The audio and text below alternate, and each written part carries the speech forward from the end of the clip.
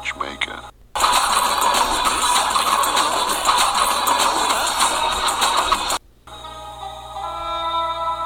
Yes, they did. Welcome to Subtitles, where we spike the canon in music and movies. In each episode, we will offer up replacements for each title in the top 100 of a well-known, well-regarded ranking, and will walk away with a pair of subtitles, which we think deserve more acclaim and to which attention must be paid. I'm Matt, and I'm replacing the top 100 entries on Spin Magazine's 2015 list of the top 300 albums from 1985 to 2015, starting with number 1 and working down. And I'm Tim. I'm replacing the entries on the 2007 AFI 100 Years, 100 Movies list, starting with number 100 and working up. So here's how this works. The two of us have gone through each list, decided on a theme of the original entry, and have come up with a pair of potential replacement titles which share that theme. We'll talk about that original entry. Sometimes we'll regret that we have to get rid of it, and sometimes we'll rejoice in being able to drop it. But this podcast is not just another dissection of an outmoded list. In part 1 of this episode, I have 2 new albums to talk through, and Tim will make the choice for the subtitles albums list. Then, in part 2, Tim will have 2 new movies to discuss, and I will decide which of them deserves a place on the subtitles movies list. Sometimes I will have seen the movies, and sometimes Tim will have listened to the albums. But at the end of the day, what matters is how well we've sold the titles. And at the end of some of those days, one of us will want to bop the other for that choice. And once we've finished these lists off, we'll do some fun activities with the new lists we've collaborated on. But before we can get there, we have to do this. Today's title to be replaced is The Queen is Dead. Tim, I really thought about just kicking this one to you immediately since you're the Smith super fan of the two of us. I mean, I was prepared. Like, I wasn't going to come up with the pairing. What do you want to say about The Queen is Dead? Go ahead. Okay, so The Queen is Dead, I think, is frequently given, and not just, like, here on this list, but, like, when you look stuff up, it is frequently given as, like, the high points of the Smiths' discography. I think both of us have quibbles about that. I don't know that either one of us is... I think you even more than me have a hesitancy to suggest that this is their great accomplishment. But I do think that their best song is on this album. And I think that there are a lot of things about this album. When I think about the Smiths, I think about certain things here first. Did you want to jump in with your take? Which is a take I like a lot, by the way. I was just going to say, the further I get along, the more I think oh god, I forgot the real title. Strange Ways, Here We Come. Strange Ways, Here We Come. Okay, I kept forgetting a word. So this is a good start for me. I think that's the best one, which is actually in line with what the band members say. Like, I think they asked Marr and Morrissey to rank like their favorite albums that they've worked on individually, and both of them, Strange Ways is the only Smiths album that they included. I'm pretty sure at least Morrissey did that, which, you know, it's Morrissey, so take that with a grain of salt. Sounds like him. Or a mountain of salt, whatever you need. But they seem to like that one more, and I just think that one is more consistent and more interesting throughout. That said, The Queen is Dead is very good. I understand why it's so regularly offered as the best Smiths album, and really the one that puts them in that sort of essential English band territory, where you think about that lineage of Beatles and Stones to Zeppelin and Sabbath, and then, you know, who comes after that? Like, the Smiths are a good choice, and they're often put in there. I'm probably forgetting someone in the middle. But they are musically and especially lyrically this essential English band, and now one of the greatest, even though during their career that was a bit more it was a bit more rough going for them while they were actually existing, for the like 7 years or whatever that was. But we'll talk about Strange Ways in a future episode, much to Tim's excitement, I think. But yeah, I think that one's the best one, but I understand why The Queen is Dead is often held up as here's kind of their ultimate statement. It does have pretty much everything we've come to expect from the Smiths, and it does all of that at a high level. I'm interested though. What do you say is the best Smiths song? Oh, I'm very basic about this, and I think it's "There's a Light That'll Never Go Out." I know it's not exciting, and I think you could make very good cases for other songs on this album actually being that best Smiths song. But there are different flavors of the Smiths, I think, that all of us come to know and like, and there are different versions of them that I think people are drawn to. So, like, I don't know, for The Queen is Dead, if you're like someone who likes the Smiths because they're funny or witty or they do kind of goofy stuff, then they have 3 relatively goofy little songs on this album between Frankly Mr. Shankly, Vicar in a Tutu, and Cemetery Gates. But you can't say Cemetery Gates. That's not allowed. Nope, Cemetery Gates. You must say... Where he also differently pronounces plagiarizes, which I always think is fun. Yeah, when he says plagiarize every single time, just like, that's not how the letter G works. But even a line in the title track, when someone is supposed to be saying to him, "You cannot sing," and he responds, "I know, you should hear me play piano," it's a very good one-liner, and this is an album that has a number of those good one-liners that we associate with the Smiths. It's got the full-on sad Smiths, like, I don't know, if you were to tell me that "I Know It's Over" is the best Smiths song, I don't think I would disagree with that. Did you have a thought along those lines? I don't think it's the best song, but I do think it's the best illustration of that, I think, warranted stereotype of the Smiths, where it's like you get into your teenage years and you discover the Smiths, and then you sit alone in your bedroom in the dark and, like, just let Morrissey sort of bathe you in feeling. I Know It's Over is very good writing, but I think it's also sort of the ultimate illustration of that, like, bedroom angst band that the Smiths are. And I don't mean that in a bad way. Like, I think that's a very important lane to have as a band. But that's definitely the saddest song on this album. I don't know if it's the saddest one they ever wrote, but, like, it's genuinely emotionally, I don't want to say profound, but, like, weighty in a good way. I think my other thought with that sort of ties to other songs on the album as well, that, and generally to the Smiths' career, that, like, Johnny Marr's the key. Mm-hmm. We've seen that as Morrissey has gone solo, and Marr, who does a number of wonderful guest spots and I think some producing, and, like, he just kind of shows up and plays and does what he wants now, which good for him. But they're just not the same apart. But it's really, I think, Marr that is the key to making the Smiths run, because as good as Morrissey can be as a writer and as interesting as his characters can be, whether they're deeply thought out characters or thinly veiled meta things, which we get a lot of on The Queen is Dead. My favorite example being Frankly Mr. Shankly, which is just sort of an epic takedown of one dude at Rough Trade Records who Morrissey was just done with. But anyway, Marr to me is always the key, because as soon as Morrissey is close to the point of treacly or cloying, Marr swoops in with something interesting in the composition, or some really nice guitar melody or guitar solo even, and kind of brings everyone back out. And it's like, I mean, this is, I don't know what's the word I want here, stupid and trivial in a way, but they really are a yin and yang. Like, without the two together, they just aren't the same, and the music isn't as good.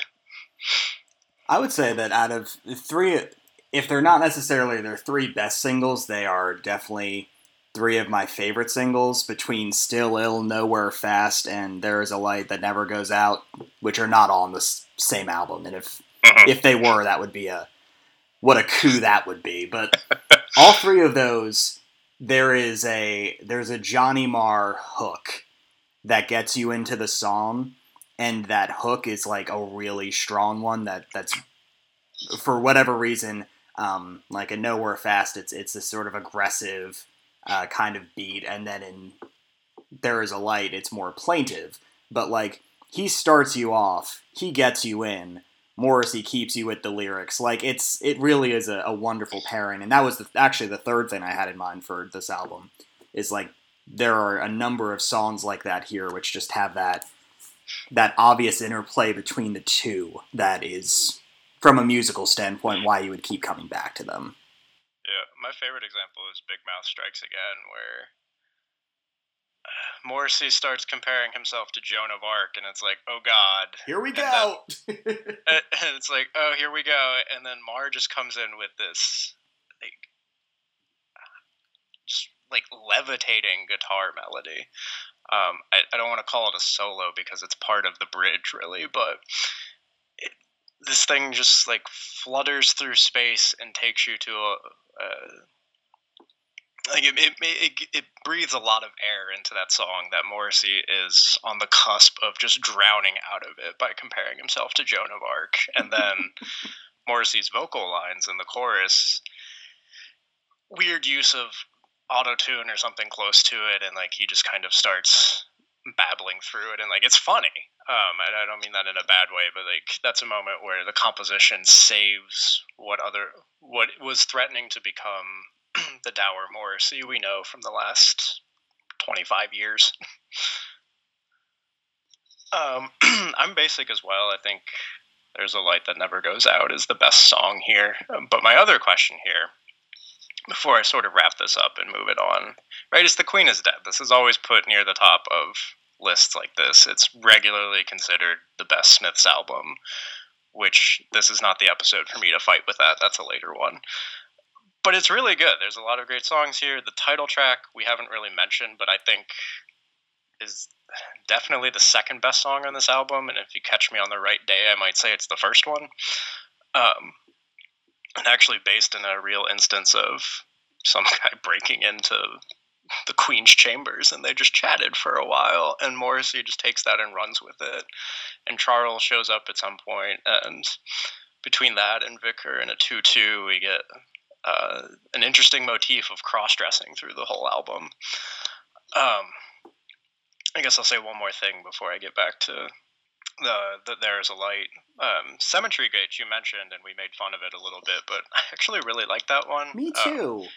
I think that's just, it's short, it's bouncy, it's just fun, and I like the image, because I'm an English major, of just being in the cemetery and thinking about all these great poets.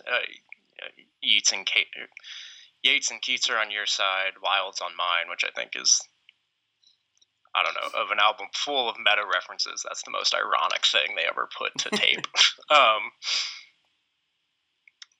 But I don't know, that's Morrissey at his best to me, like finding just those moments that are sort of off kilter, but it's like, well, we all think about mortality in that way, like these artists who mean so much to us.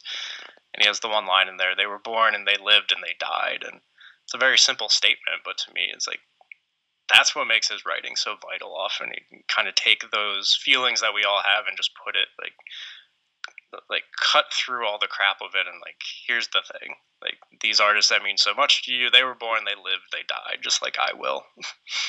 And I like that song, as well as Frankly Mr. Shankly and I Know It's Over. Like, they both have these like weird redirects, and like that, the part you were talking about in Cemetery Gates is like that, where like you think it's about one thing, and then all of a sudden it turns into something else, which is surprisingly tender or vulnerable. So in that song, it starts off with this sort of like wry, bouncy thing, and then it turns into like, you know, write your own stuff, live your own life. Everyone, you know, is born and lives and then dies, and that seems unfair somehow. And then it goes back to little meta references. Or Frankly Mr. Shankly goes from like being, I hate this guy so much, I want to be famous, I want everyone to know who I am, but I'm actually more interested in like doing charity work, and I'm more fulfilled by that. Like there are multiple songs that have a similar kind of moment that like make you listen a little harder and step back from it in a way that I just find very appealing. No, just musically, you get sort of the back row arena rock, and kind of a great example of the Smiths expressed in sort of general mission of like, we don't like electronics. Let's make dance music with the basics of a rock band. The Queen is Dead as a track does that very well, and it becomes that back row arena opener that they used so often. Frankly, Mr. Shankly has a very jaunty vibe to it. There Is a Light is obviously an incredible ballad in its own way. Big Mouth is its own like post-punk kind of thing, really. Cemetery Gates has a bit of funk to it. Vicar in a Tutu has kind of a country get-down vibe going on. There's like some hoot which is fun in the course of the album. Like, I would hate it if they did that more, but like right in that spot on the album, it's like, okay, I can dig this. But I think it's a great range, and we owe that, as good as Morrissey is as a writer, we owe that to Marr for those compositions and for bringing that music together. But going all the way back to There's a Light That Never Goes Out, I was wondering if you have a choice for favorite lyric on the album, and if it is the chorus to There Is a Light. And I may be basic enough to say that's it. It's close. I know I'm a big sucker for Oh Mother, I Can Feel the Soil Falling Over My Head and I Know It's Over. But definitely, it's actually something from one of the verses. I'm always in There Is a Light, the line where he's saying that it's their home and not my home, and I'm welcome no more. I'm always so interested in Morrissey's like little. They're not hints precisely, because I think you don't give hints for something someone already knows, but like there are little like metaphorical moments about being gay in England in the 80s that I definitely appreciate him doing over and over again, and that's one of the ones that always stood out to me and just seems, again, I keep saying poignant, but that song is sort of a poignant song. I mean, even it's the part I was referencing. There's two kind of halves to this chorus, and they're similar but differently worded. But the one I always think of is, and if a 10-ton truck kills the both of us, to die by your side, well, the pleasure, the privilege is mine. Right, we're starting with this image of getting hit by a 10-ton truck, and if that kills the both of us, and it's another one of those, oh God, what are you about to do? And then like it's an emotion that has been expressed in countless songs, that to die with you would be the best thing. Like, this is Romeo and Juliet in a way. But just like putting in the line, well, the pleasure, the privilege is mine, I think is such an interesting way to go about that. It's like courtly. Yeah. So it's this at once bombastic and stereotypical and done 1,000 times image, but Morrissey finds a way to write it that just, like, that becomes the one you remember, or to me anyway. I like the opening of the song too, just Take Me Out Tonight, where there's music and there's people and they're young and alive, and there's nothing profound happening there, but I just like that as like the opening mission statement of a song. Like, yeah, that's what any of us want, really. Okay, so The Smiths, The Queen is Dead, great album, regularly acknowledged as such. I'm not here to diss on it, really. Maybe in a future episode. But if we talk about it much more, everyone will be subjected to my Morrissey impression, and that's we're not here yet. So we should probably talk about. We'll save that one. So what's the category we're working with today? Well, we've Tim and I both have been hitting on it as we've talked a little bit. Or the second half of it anyway. But the category I want to talk about today is reunion? No. So I want to talk about, in addition to the Smiths, two other bands that many, many, many people would love to see a reunion tour from, potentially even an album, but would love to see get back together, even if it's for 30 dates through the world, wherever. But it's not going to happen. Maybe it does someday. Maybe I'm wrong, but I would bet on these three just not getting back together at any point. And that starts with the Smiths because Morrissey, pretty much. And I don't know if I need to say more, but there's more to that story, right? Marr and Morrissey get so much of the credits, both in terms of lines and money and royalties, that I don't know that the whole band can ever really agree on what would happen if they got back together, but they sort of feint it every couple of years. Like, maybe the Smiths, this will finally be the year, and they'll do all those festivals, and they'll, just make a bunch of cash and then ride out in the sunset. But there's too much ego involved here. I don't think it's ever going to happen. And all of them individually are weaker than when they are together. And we were talking about that with Marr and Morrissey in particular, that they just complement each other so well, and that their strengths just enhance each other such that it becomes much greater. The sum becomes much greater than the parts. So we can think about a Smiths reunion all we want. I don't think there's any way it ever happens, but I don't know, Tim. Tim's shaking his head, so... Nope, never. So with that in mind... No, just never. Yeah. So with that in mind, I want to talk about two bands that are also, to my mind, never going to get back together, never going to do that reunion tour. Or if they do, it will be an utter shock.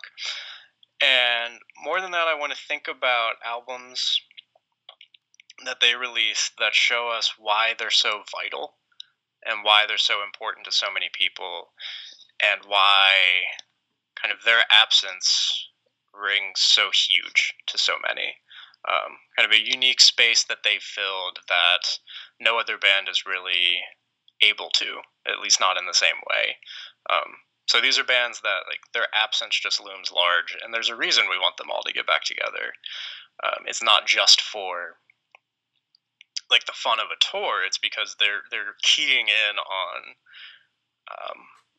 vital feelings and emotions and just things that people want out of music. So with that said, we're going to talk about the Talking Heads and REM. So yeah, this is not the episode where I'm pulling out random artists. These are both big time acts. But let's start with the Talking Heads, who it bears mentioning all their best albums are before 1985. So I'm not working with Remain in Light or Speaking in Tongues or Fear of Music here. But that's okay. We're going to talk about Little Creatures, which came out in 1985, and which I still think is a deeply funky and really fun album in its own right. And if we... Right, nothing else is going to be Remain in Light, for example, so let's just dispel that notion right now. But Little Creatures finds the band at kind of several crossroads. They released Remain in Light in 1980, and that's sort of the end of the band as a whole working with Brian Eno, or at least as much as they did at that time. Byrne would still work with him on solo projects and such.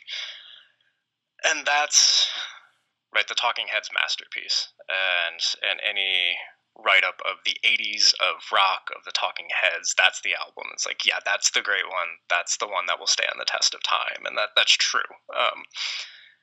And then it's... They released, I think it's 4 albums in 4 years, pretty much, from the late 70s to 1980, and then Remain in Light is such a huge undertaking that, like, they need time to decompress, it feels like. And in 1983, they come out with Speaking in Tongues, which has Burning Down the House. And that becomes their first, like, legitimate hit. There are a lot of songs we remember now. Life During Wartime charted some, and, like, that got them some attention in 79, but Burning Down the House is really the first one that sort of takes them to a new stratosphere in terms of popularity, in terms of when they tour, what sorts of venues that they're playing. And it's also the album that's released right before Stop Making Sense in 1984, which is the famous Jonathan Demme, I think I have that right, concert film that it's awesome. Everyone should go watch it. Like it's the Talking Heads at sort of the peak of their performative powers. Yes, Tim. It's on Criterion Channel right this second, but by the time this episode gets released, it won't be on Criterion anymore. Oh no! The timing of this is really tricky. I know, it's not long, and it would be easy for people to squeeze in, but like, it leaves at the end of August, and by the time it gets released, I don't think you can listen to this and watch this in the same time period. It just won't work.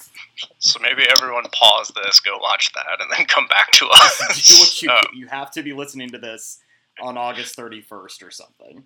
I'm pretty sure I've watched it on YouTube before in one of my rewatches, so I think you can still find it out there. All right. I think that the last time I watched it was a while back, so I'm not sure where exactly you can find it anymore.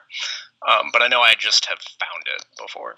Anyway, great film, a great concert. It's everything that I really kind of idolized about the Talking Heads in a way.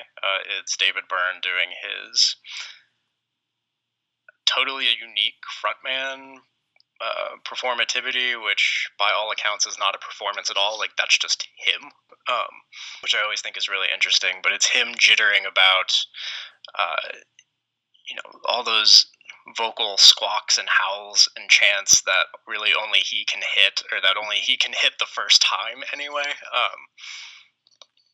And backed by a very... I could not think of the right word for them as much as I tried, but just a very good band. Chris Frantz, Tina Weymouth, and Jerry Harrison are... much like the Smiths, the stars just kind of aligned here. Like, everything came together perfectly between these four people. But this is also the tour where they were expanding to the point of a 10-piece, I think it was, for much of the tour, because of all of the African music influences in particular, the world music that Byrne is bringing in to his kind of high art aesthete form of writing, and then Frantz and Weymouth in particular, who before this had released an album as the Tom Tom Club, which is a good album. It's a lot of fun, and it shows that the importance of their R&B and their funk and pop sensibilities to the band, and how those ground Byrne in good ways, much like Marr grounds Morrissey in good ways. But you get these incredible moments of musicality and of polyrhythms and of 10 artists at once, just kind of taking you, wrapping you up, and like, we're going to have a sonic journey now. So Stop Making Sense is great. And that's where the band was at before Little Creatures, which comes out in 1985 then. So we have another sort of gap in their release that was unusual compared to their early career. And Little Creatures is another kind of reset in a way. And it's interesting to me. It's well known that at this point, Byrne and Weymouth and Frantz, who were married, just hated each other. And the band was basically a Byrne tantrum away from dissolving at any point. And I think it did several times, and they managed to bring him back in. And I say tantrum, like, he's a genius writer and a genius musician, but it's also pretty clear that he's incredibly difficult to work with.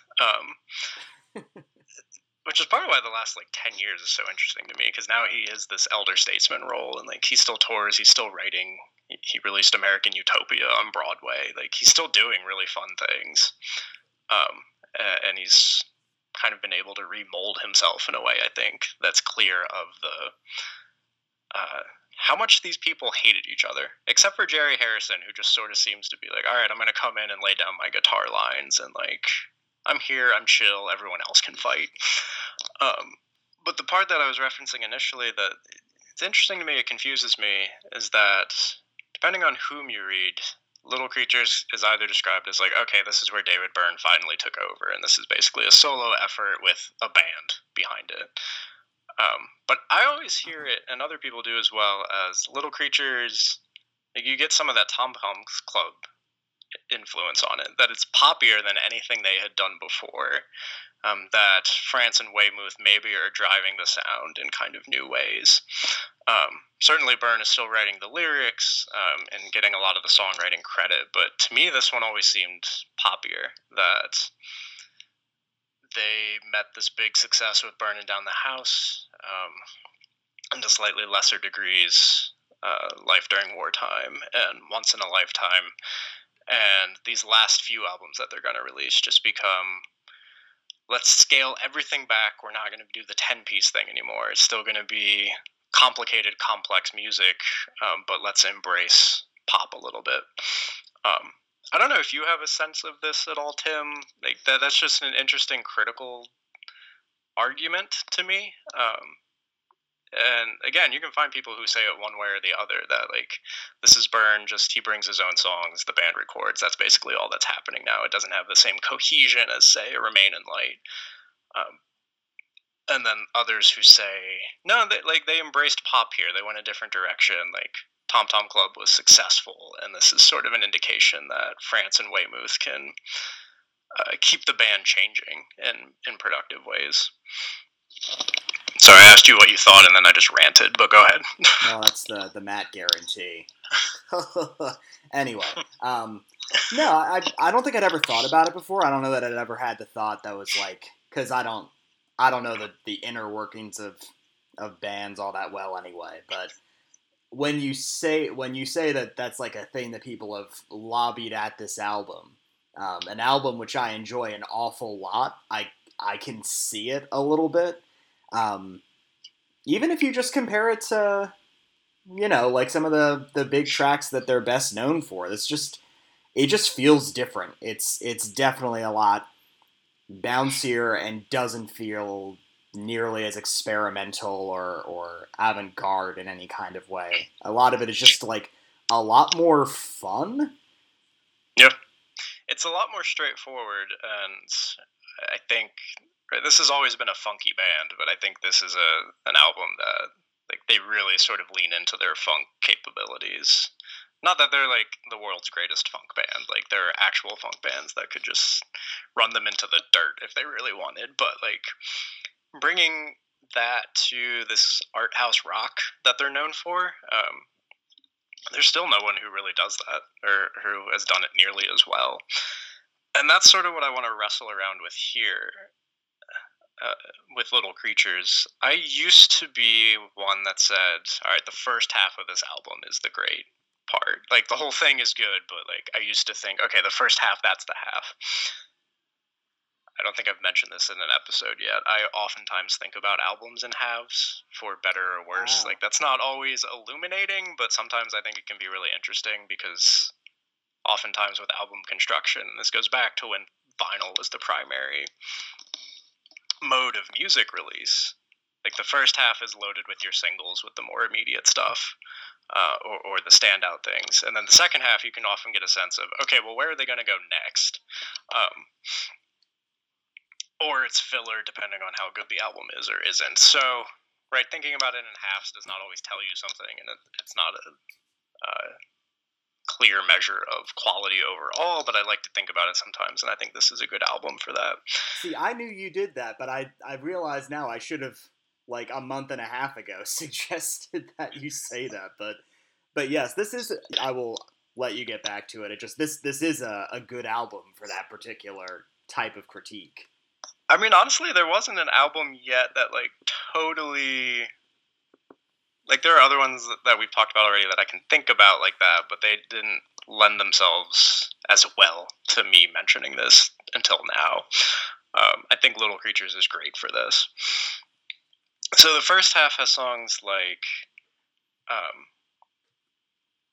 And She Was, Lady Don't Mind, which I think are both wonderful like pop funk singles. Lady Don't Mind in particular feels like the Talking Heads that we know and love.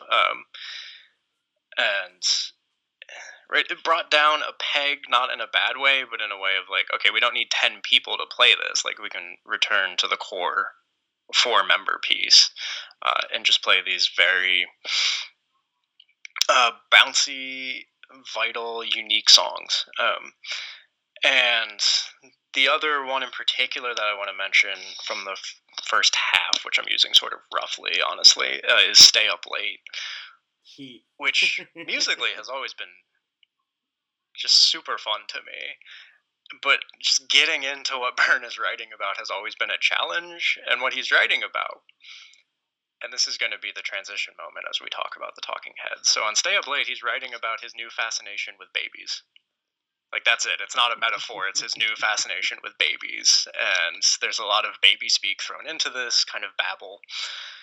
And it's something you would not expect from the Talking Heads before this point, because David Byrne is this figure of angst, of existentialism, of he's writing us through the weirdness and the occasional joy, but also the deep anxiety of just being alive in the world. This is a band with an album called More Songs About Buildings and Food. Like, they're taking the basics of just everyday life and cutting through all the fluff, everything that's superfluous, and just getting to the core of, like, this is why it's so anxious but often exciting to be alive in this world. And now he's writing a song about babies and his fascination with them, and it makes sense to some degree. Like, maybe that's a certain innocence that he wants to connect with. But on the other hand, it's just jarring, and Tim kind of giggled when I mentioned this song. I'm just wondering if you have any thoughts before I make the big shift here. This song is so weird. Like, it's one of my 2 or 3 favorites on the album. But it's just a deeply weird kind of song. Just the way he says, so like, little fingers, little toes at one point. It's like, what? And yet it's so captivating. Like, every time it comes on, I'm like, oh yeah, I think this song is weird, and then I just let it run, and I end up at the end of it. It's like, oh, I listened to that one again. Like, I never skip it. But after Stay Up Late, which is a new mode of writing for Byrne, really, and I think is indicative of, right, this still sounds like the Talking Heads, but this is something different. This is poppier, like they're moving in a new direction. We get to the second half of the album, and really what I want to talk about here are the final 3 tracks. And I want to talk about them from the angle of, this is why the Talking Heads are one of the greatest American rock bands ever. I don't know, maybe the greatest. I'd have to think about that more. I'm not sure if I'm willing to lay that down on tape just yet. But the last 3 songs are Walk It Down, Television Man, and Road to Nowhere. And I think in this trilogy, not in the sense that it's one story, although you can kind of read it that way, but just this trio of songs, I think we get a great sense of, yes, this is why the Talking Heads are essential. This is why they're great. This is what they do that no one else has been able to do quite as well, or quite as prolifically. So let's just kind of go in order. Walk It Down. Weymouth here is the star to me. Like, there's a liquid pop to her bass that just stands out immediately. And it's not that she's, playing aggressive and like super complex funk slap bass lines, but just the sound that she's able to evoke out of fairly straightforward playing. I think that really stands out here, and they move it up in the mix, and like that's one of the first things you hear. And I said it does have this like very liquid kind of almost gelatinous quality to it. Like, you can just hear it kind of moving along, and that's taking you with it. And meanwhile, Chris France on the drums is doing kind of a military march behind that. It's a very driving song that sort of like encases you with that bass line and then just walks you along with France's drums.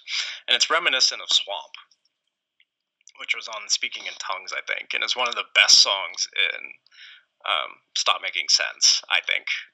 Like, the performance for that one, that's the moment where Byrne puts on the giant gray suit and comes out, and like that one always hits very hard for me.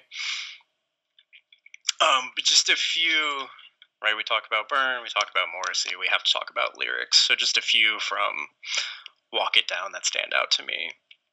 And it's really in the juxtapositions here. So we have togetherness, a pause, ecstasy is what I need. And to me, it's always interesting, like, well, are those meant to be read together? Is it that we have togetherness, but I need ecstasy? Like, is togetherness itself ecstasy? Just the way Byrne builds a pause between those words, I think, makes it so interestingly open. And as we go on, other lines like, I can swim, but I should fly. I can laugh, but I should cry.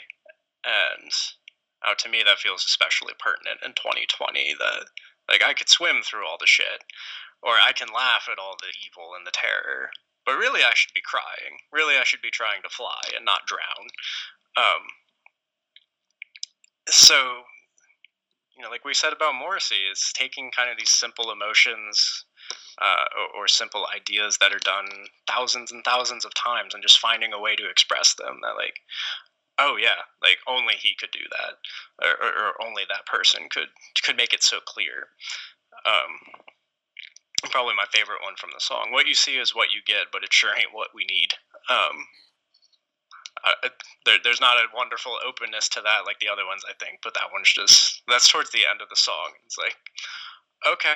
And I think that leads pretty well into Television Man, which, as the title suggests, is about relationship with television, about the elimination of the space between the world of TV and the real world, so to speak. That the real world became a MTV sensation after this album is a hilarious coincidence to me. Just what is reality with TV? Like, what's real, what's fake? And Byrne's working through that. And one of the opening lines is, the world, and it's repeated often, the world comes crashing through my living room. And that's another line that I just feel is too real right now. Whether it's the TV, whether it's your phone, whether it's your computer, Twitter, Facebook, whatever it is, like, the world just comes crashing at you, and there's no separation anymore. But what's really important to me on Television Man is the music here, and Byrne's affectations. So he starts again with sort of babbling. So we have, in a way, a callback to Stay Up Late, where it's like, okay, well, he's going to keep doing this. But then about halfway through the song, there's a breakdown and he starts kind of babbling again, but that becomes a chant and becomes a call and response. And so in a way, it's almost this, like, and I think this recast Stay Up Late, I mentioned that it could be a way to try and connect to Innocence. But it's almost, and to their previous album, which is called Speaking in Tongues, where, like, is he trying to find this sort of primal connection that exists in emotive language, but not in the actual words that we use? Is that a way that we can commune and that exists outside of this television world? The instrumentation here, I think, is brilliant. The way this song breaks down and then rebuilds, both to the chants and then after again. Great polyrhythms. I mentioned his vocal affectations. There's a wonderful horn section and I think a sax solo in the middle of it. And it builds. There's some twinkly keyboard melodies that come in. And it's like it's putting you in a space shuttle and it's about to shoot you out and, like, to this land of newness where we can finally connect. Togetherness is the ecstasy that I need. And then it feels like it's gonna achieve that liftoff finally at the end of the song. Like, it's building, there's gonna be this incredible crescendo and hook, and Byrne says, that's how the story ends, and the song just stops. And I think that's, like, it's frustrating because they have such momentum in that moment, and it's such a great hook. And then it just ends. So, like, to me, that's sort of frustrating in the way that, like, the ending to The Sopranos is frustrating to people. It's like, well, you were right there. But I think that's also important. And most other bands are going to take that hook if they can achieve that and run with it. But Talking Heads realize, no, it needs to stop here. And that's important to this final trio of songs, especially as we get into the last one, Road to Nowhere, which maybe it's just because I've listened to it a bunch, but I feel like this is one of the more known Talking Head songs. It was one of the singles, wasn't it? I think so, but, like, I don't have a good sense of how known this one still is. I think it was in the time, and it definitely plays like a single, by which I mean like it stands out in a good way. I'm not sure like if we ask people now if they're going to be able to name this one as a Talking Heads song, but to me, it's one of my favorites. Like it's one I can pretty much always go back to and just put on and sort of vibe to. And I love thinking of it as kind of a coda to Television Man, because the whole point of it is basically, it's all right. We're here together. We know where we're going, but we don't know where we've been. And it's kind of this evocation of like, everything's terrible, but if we stick together, if we sing the song together, one of the lines is like, you can sing the song with me, or something to that effect. Like that's the only way forward. We're not going back. We can't go back. We're on our way to this aimless future. Let's go. Let's walk together. Let's sing together. Like that's all we can do. And it starts with very disaffected vocals, which is sort of weird in the Byrne universe. He's not usually one for subtlety. And then as it goes, it becomes more and more anxious, more and more aggressive. We get into sort of those nervy howls, into those tics that he's known for. And you really get a sense of like just these outbursts of living. Like I can be depressed, I can be disaffected in one moment, and then just raging in the next, and then anxious the next.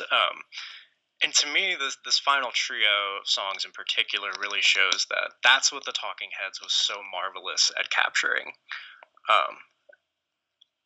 On the one hand, they're able to bring in so many different genres, so many different types of music, and make this sort of art rock, funk, dance world music with polyrhythms that you're not going to hear in a lot of pop songs. And just weave that all together in really cohesive and clear ways. And there's not really another band that has done that or has been able to do that. And these are songs that tap into kind of the terror and the joy and the anxiety of living all at once. And that comes through in Byrne's lyrics, that comes through in his affectation, in this quest for any togetherness or ecstasy that we might be able to find. And you hear that when the music really gets its momentum, really gets its feet under it. And we have these moments of like, all right, we're ready, we're all in this together, we're going. And then, sometimes that pays off, sometimes like the end of Television Man, that just ends. And that's how life is. Sometimes that goes somewhere, sometimes that doesn't. So, Little Creatures overall, I think, is a very good album to me now. As I've listened to it more and more, those last three are what really speak to the vitality and the kind of essentialness of the Talking Heads, and that's why so many people love them and why so many people want to see them back again. Which is not going to happen. David Byrne is having a happy, successful solo life. He's still playing several of the Talking Head songs. I don't think it's really resolvable between him and France and Weymouth in particular. But maybe it is someday. Maybe they come back, they want to do another impressionistic tour and come up with a whole stage show, and they do that, and then they ride off. I think that's the only way it happens. I don't think we're getting another album from the Talking Heads, certainly. But maybe they figure out a fun stage show, and it's like, if they can find that performative aspect to it, that's the only way I could see it happening. But I think bridges are burned here. And even if they did that, they would they'd have to do it without Jonathan Demme because he's dead. Yeah, they'd have to find something. Maybe this is where Spike Jonze comes in. That's not the same. I know, but I'm trying to think of a director who's worked with music as much though. Scorsese. No. Oh, true. The Last Waltz. Last Waltz, I mean, I guess it's harder when there's not any Robbie Robertson in Talking Heads, but yeah, who knows? Maybe if they give him a cameo. No, I just thought of it, though. This is where my dream comes true of David Byrne working with David Lynch. Oh, good. Okay. Well, now I have something to hope for, so that's nice. So, maybe in this hellscape of a world, that can happen someday and bring us all joy. Anything you want to say about Little Creatures before I move to REM? I'm really glad you gave a lot of shine to the second half of that album. I mean, I like the whole thing, but I know when I was listening to it again for this, Television Man was the one that like really stood out to me. Like that was the one that I was like, something is happening here. Like it feels like an event, and it feels like there's something really special happening in the song. Even though there are other songs that I would like sit there and listen to, and in the new tradition of playing Mario Kart too, there are superior ones than Television Man, but that one is the one that definitely interests me the most.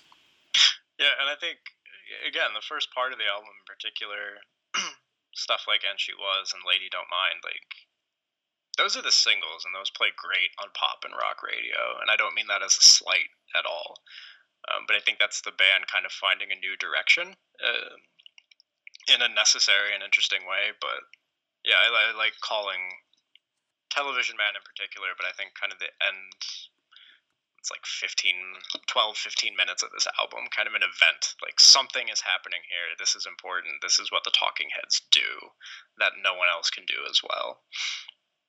And that's why we want them back so much. REM release Out of Time in 1991 and Automatic for the People in 1992. And they're a well-regarded act before this. Murmur's their first album in 1983, I think it is. You have Life's Rich Pageant in 85, Document in 87, Green in 1988, which is almost the album I talked about for this episode because that's my favorite REM album. Was that it? Was that the whole rationale? Because I was gonna push this a little bit if you didn't say something.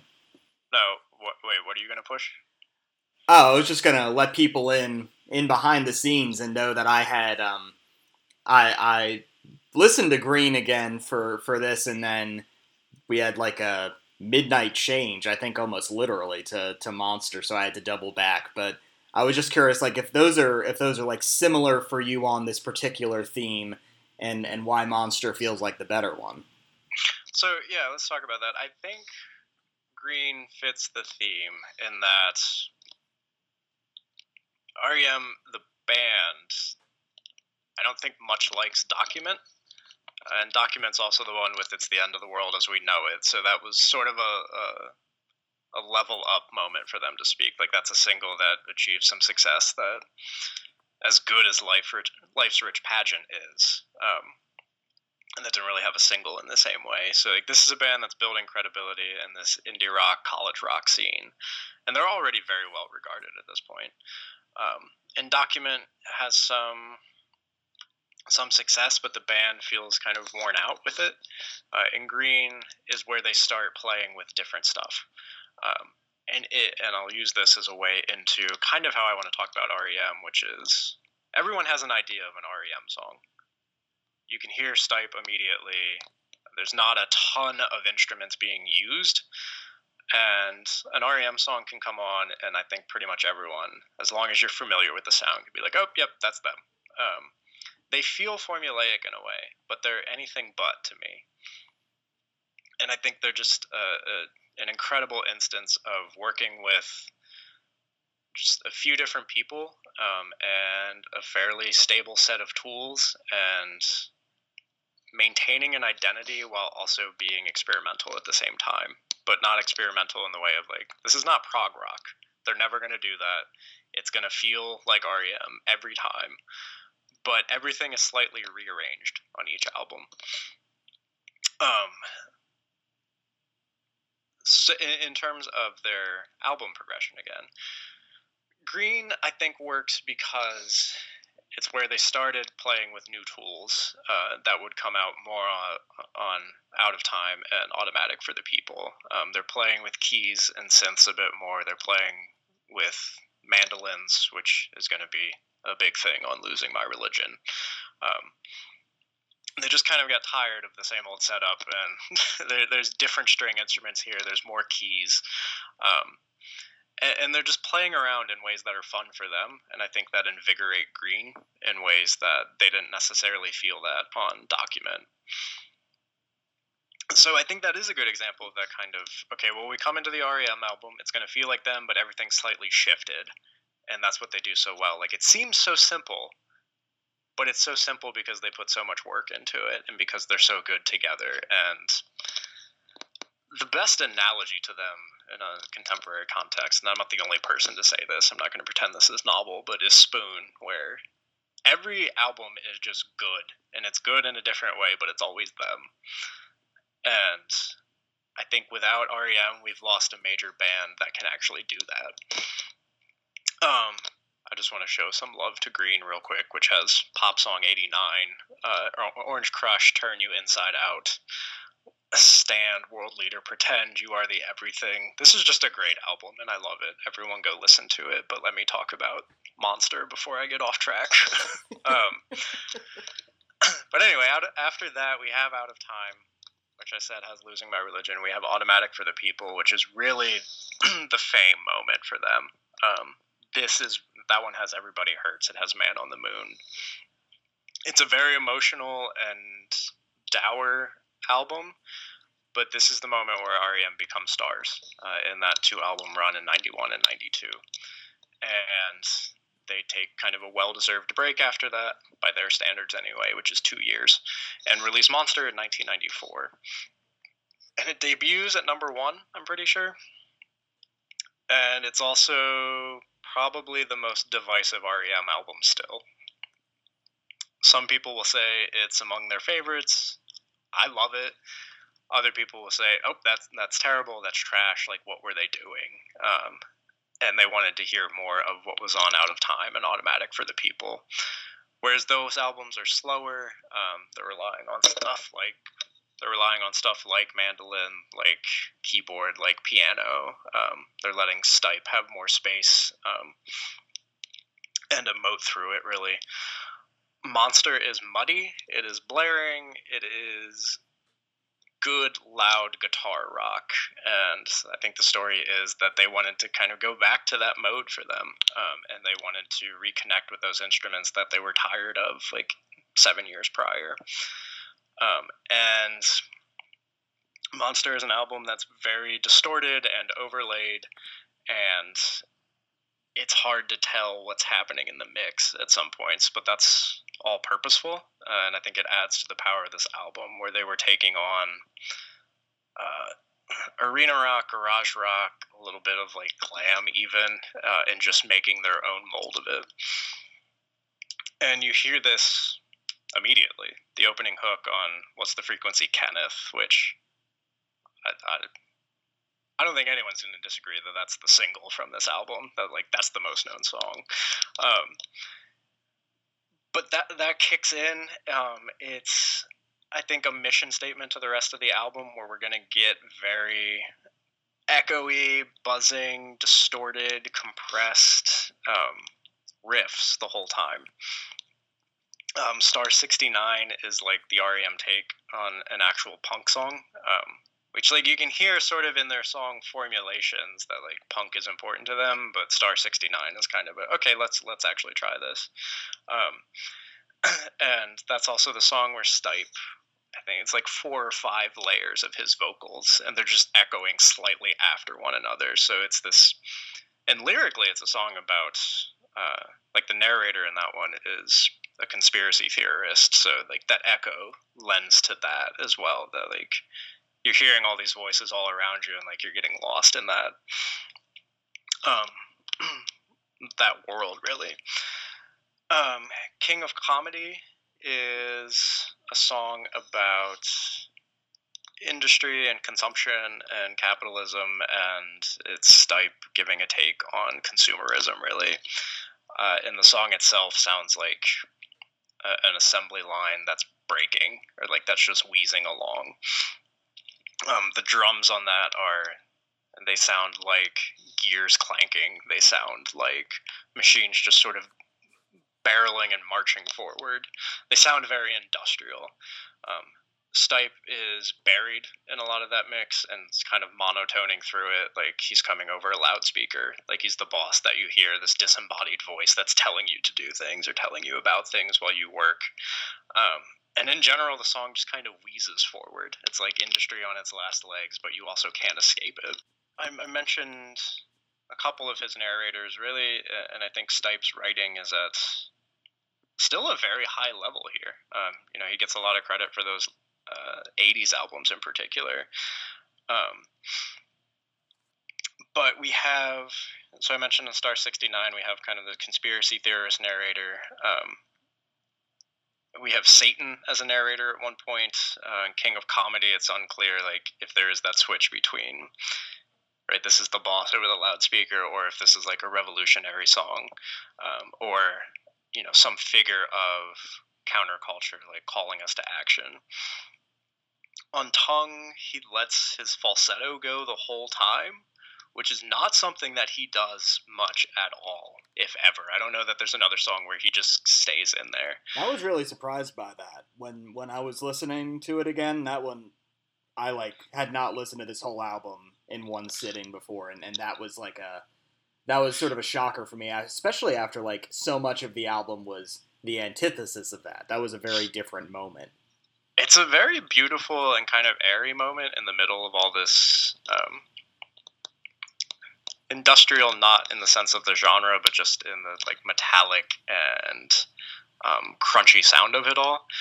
It's kind of this airy moment. There's a great organ line and solo in there, but he just sits in his falsetto, and it's the narrator there is a woman scorned, and it's just this really cool and different take, especially within the context of Monster itself. This is also around the time, another connection to the Smiths here. Stipe comes out as bisexual at this point, I think. So, with that in mind, you can dig into a lot of the lyrics and think about sexuality and his wrestling with his own identity. So that's definitely present through a lot of the thing. But I think that makes Tongue even more interesting in a way. I want to mention Circus Envy as well, which in my notes I wrote just straight crunches, and I think that's the best description of it. It sounds like a Helmet song, which I don't know. I don't think of REM and Helmet in the same breath, but I think that song is another great illustration of REM brought their guitars back. They got rid of the other stuff that they were experimenting with. This is not the dark twilight ruminating of Automatic for the People. It's not the church room meditation of Out of Time, with those, honestly, a lot of the time very airy and twinkly strings, in a very gorgeous way. This is an album that is reconnecting them with what they started with, but it's not a back to basics thing. This is one where they're taking on forms of rock that they hadn't really played with before. This is an album that is grinding. It is bleeding. It blares. It crunches. Its guitars kind of stretch to what sounds they can make and what sounds they can invoke. And I think it's a great example of REM. Again, this is not okay, we went into the woods and we made a folk album now. This is not okay, let us try our hand at, arena hair rock now. This is not the straight up back to basics, let's recreate life's rich pageant. This is we're REM. We play with all these different tools. We want to create different sounds at this point, and Monster is going to be our take on garage rock to some degree, grunge. This comes out in 1994, so that's definitely in their minds, I think. And glam rock to some degree as well. This is okay. We're super famous after Automatic for the People. What do we make of that? And I think in a lot of the narrations and just the music being made, it's not that they're rejecting that, but it's also not that they're embracing it, that they're still being them and writing albums that really only they can. It's hard to think of other bands that feel so familiar and yet can be so different with the same elements from album to album. It's pretty much 3-4 dudes just writing all of this, and yet each album has its own identity. but you could mix singles from a bunch of them and it would feel cohesive as an REM statement. And so to me, that's what makes them so vital, that there aren't other bands that can be that consistent yet that innovative with their own tools and their own sounds. And Monster, I think, is a great misunderstood example of this, that it's heavier than any other REM album. You get moments of it from other songs, like Orange Crush on Green is a good example, which is about the use of Agent Orange in Vietnam. And that's another thing, too, I want to mention. There's an old joke band, Corky and the Juice Pigs, that do the kind of stereotypical REM song, and it's the lilting musicality of Automatic for the People, and then just a hyperbolic imitation of Stipe. And right, that works because they do sound like them. Like, we know what that's meant to be a parody of immediately. But, as I've said, musically, this is a band that keeps shape-shifting. But really what I wanted to do here was give some shine to Stipe's writing, that he's often taking on very complex and important issues, whether that's military-industrial complex, whether that's consumption, whether that's sexuality and gender rights, or even when he's getting into his more meta songs, something like Star 69 to some degree, which even gets into the notion of kind of ravaged minds and the effect of media on conspiracy thinking, or just like a straight up meta reflection of Pop Song 89, which is basically like, here's the pop song we have to write to get famous, and like this will play on the radio, and like it sounds like those, and it's making fun of those at the same time. The reason REM won't get back together, I think, is they just feel done. They had, by all accounts, a very amicable breakup in 2013, I think it was, 2012 maybe, and they've just gone their separate ways. They're doing their own things, and they seem at peace, and I say good for them. They released a bunch of music in their 30-year career. They gave us a ton of fine albums, and I just don't see it happening. I don't think they need the money. I don't think they want the attention really anymore. They just seem done. So that's different from what we have going on with the Smiths and the Talking Heads, certainly, who are basically broken beyond healing at this point, I think. REM, by all accounts, could get back together and like enjoy themselves and write stuff, and maybe they do for fun, but I just don't think they care to tour again. I don't think they want to write a new album. I think they're good with where they're at. And to me, that's kind of exciting to see. Like, it's nice that a band can just end like that on their own terms. So that's just a bit about why I don't think they'll get back together. But Monster, I submit as, again, this is an album of REM taking similar tools and techniques and just building something completely new within the scope of all their albums. And this is part of an incredible run of like 10 consecutive albums that are all great and can teach you a lot about REM. So I think there just aren't other bands that really sound like themselves all the time, and yet on each album can keep updating, can keep finding something new, can keep shifting what we know of them that exists and just casting it in a new light. And as different as Monster is from pretty much everything else they've done, I think it feels just as important and as essential to the band. So, talked about 3 bands that are never going to reunite, never going to play that farewell tour, never going to write more music. And feel free to throw this episode at me if any of them do, because I will be happy to see any of them again. But it started off with the Smiths and The Queen is Dead, which other people have said much about. There's not a bunch I need to add besides it's good, and it can teach you a lot about the Smiths, and it shows a lot of why they were great.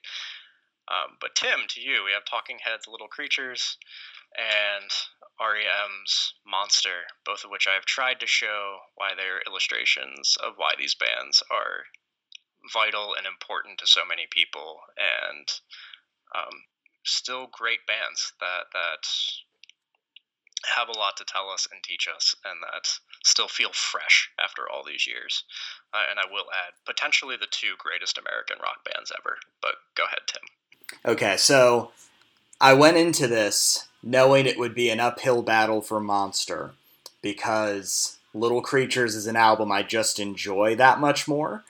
And as I have listened to this, I have zenned away, I have peeled away this extra level of fandom, I suppose, and I have tried to think about it just in those terms. And I have to say, I'm still. I think it's very original to look at REM for this kind of thing and say they're not going to have a reunion because they did everything they wanted to, and there's like a level of satisfaction to that I think is interesting and which I enjoy the idea of. And at the same time, there is something that is just kind of more compelling to me about this album, where you see you can see the strains a little bit if you know where to look, and see the way that Talking Heads were kind of on the ropes for this album anyway. So I have to go with Little Creatures here. To me, that seems like the more apt answer. I tried. No, I like both albums. I kind of knew that Monster was about to have an uphill battle.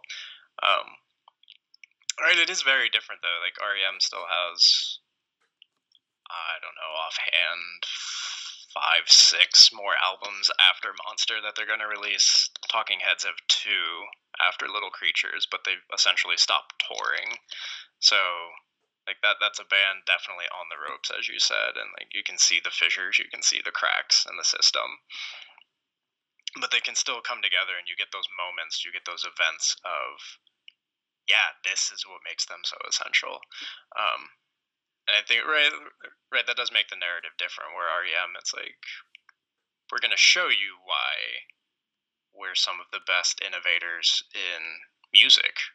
On every album, we're going to give you something new and familiar at the same time. We're going to take all the elements we've worked with before and make them new. But they are a band that got to end pretty much on their own terms. Like, they shocked everyone when they announced that they were breaking up. There wasn't really indication that they were going to. And not that like they didn't have the strifes that any band has over their career, especially if you have a 30-year career. Like, there were fights, there were squabbles, but they got to end when they were ready, and they still had a lot more music in them after Monster. So narratively, like it's different situations, but I do think both albums illustrate reasons why we want both of them back so much. That there are just things that they can do that few, if any, other acts out there are able to in the same way. And 2 albums that feel different within the overall discographies, but still hit on, and I think this is important, like no matter how different they sound or what they're trying to take on, that both Little Creatures and Monsters give us a sense of, this is why these are great artists. This is why they're so important to me. This is why it would be great to have them back. But that said, I'm happy to see Little Creatures go through. It's a great album. Now everyone go watch Stop Making Sense before it goes away. I know, so quick. You have so little time. So yeah, just to recap, we talked about the Smiths, which is number 5 on the spin list. Talked about The Queen is Dead, why it's deservedly renowned, and the interesting relationship that is Morrissey and Marr and how they complement and supplement each other. And then looked at 2 bands that, as much as we want and would love, are just not going to reunite and not going to give us that tour in the Talking Heads and REM. And Tim has chosen Talking Heads' 1985 album Little Creatures as the subtitle for the category Reunion No. So stay with us. Check out episode 2, where Tim will introduce us to Do the Right Thing, and we'll talk about his subtitles for that famous Spike Lee joint.